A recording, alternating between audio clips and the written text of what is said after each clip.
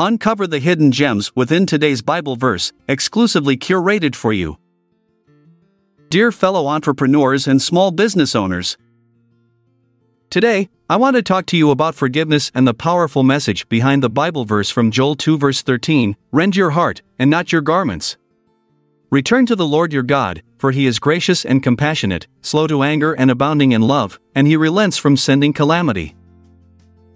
At some point in our lives as business owners or entrepreneurs, we may have experienced betrayal or disappointment from someone we trusted.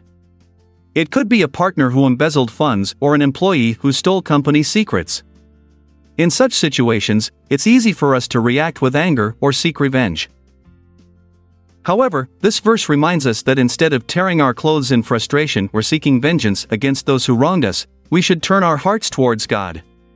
We should seek His guidance on how best to handle the situation. God is a gracious and compassionate God who forgives those who repent of their sins. He is slow to anger but abounding in love towards His children.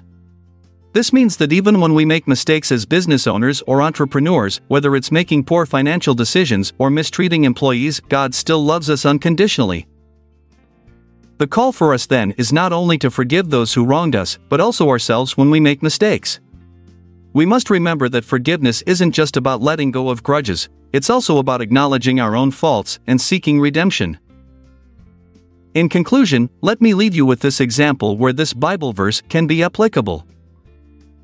Suppose an employee steals confidential information from your company intending to sell it off elsewhere.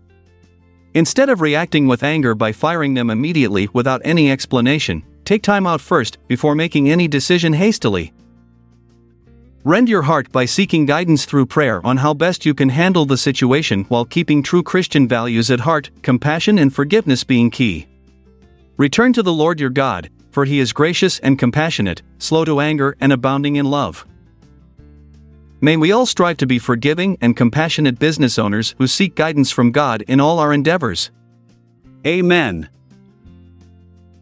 May your journey be filled with joy and success. I'm Jeremiah Washington. Farewell until tomorrow. Have a good one wherever you are. This episode is produced by Classic Studios.